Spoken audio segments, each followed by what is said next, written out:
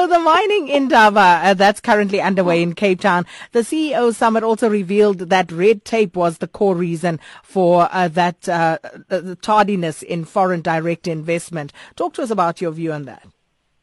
South Africa ranks as one of the richest countries in natural resources in the world, and especially because we know about gold and iron ore, and also including in that platinum. So strikes, unreliable power supply and mining code that has been under review for more than 6 years, and disputes over compulsory holding by local black shareholders have dented the investor confidence of the country globally. In actual fact, they say there's so much regulation sometimes it feels very difficult to convince any investor across the world to come into South Africa.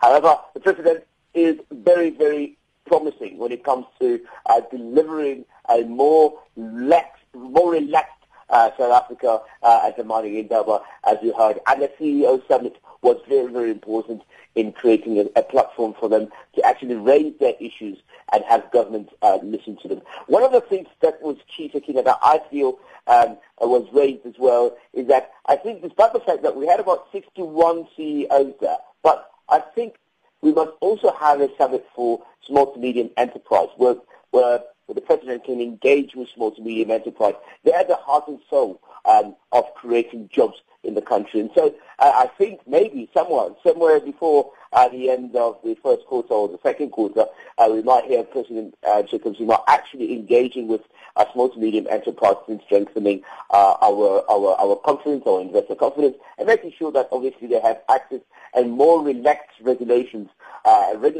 more regulatory environments for them to be able to create even more jobs. So it was very interesting, Sakina. Some of the key issues that were raised were around the mining licensing issues, how to make that easier. The Minister of Mineral Resources also expressing some of the frustration sometimes of trying to do the balancing act, having business, politics, and also labor in one room. So it is very, very difficult, but I think this is a step in the right direction, and obviously we look forward to hearing the report back of what is actually being found out at this particular summit as well. Indeed.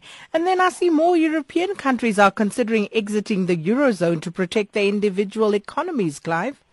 Yeah, so it's quite interesting. So, we spoke about the Brexit. We remember we had at some point the Grexit, which is the Greece guys.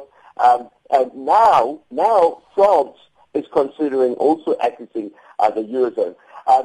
It's not finalized, but it's been put to the French Parliament as regards to how they can stabilize their economy as they look to plan for the future without François Hollande. And in Germany as well, considerations have been sparked by an opposition party with regards to how long can they continue to carry the entire Eurozone. We know that they've been under pressure. The Eurozone is under tremendous amount of pressure. We don't know when it's going to all end. I think the world in its entirety is under pressure. But what's interesting is that we've got now something called the Brexit and the Fixit, which is the French exit. And it reminded me that if Bulgaria was to join, or Belgium was to join the party, then we'll have a biscuit. You know biscuits, I think. Biscuit is that weird tire that we put on the car.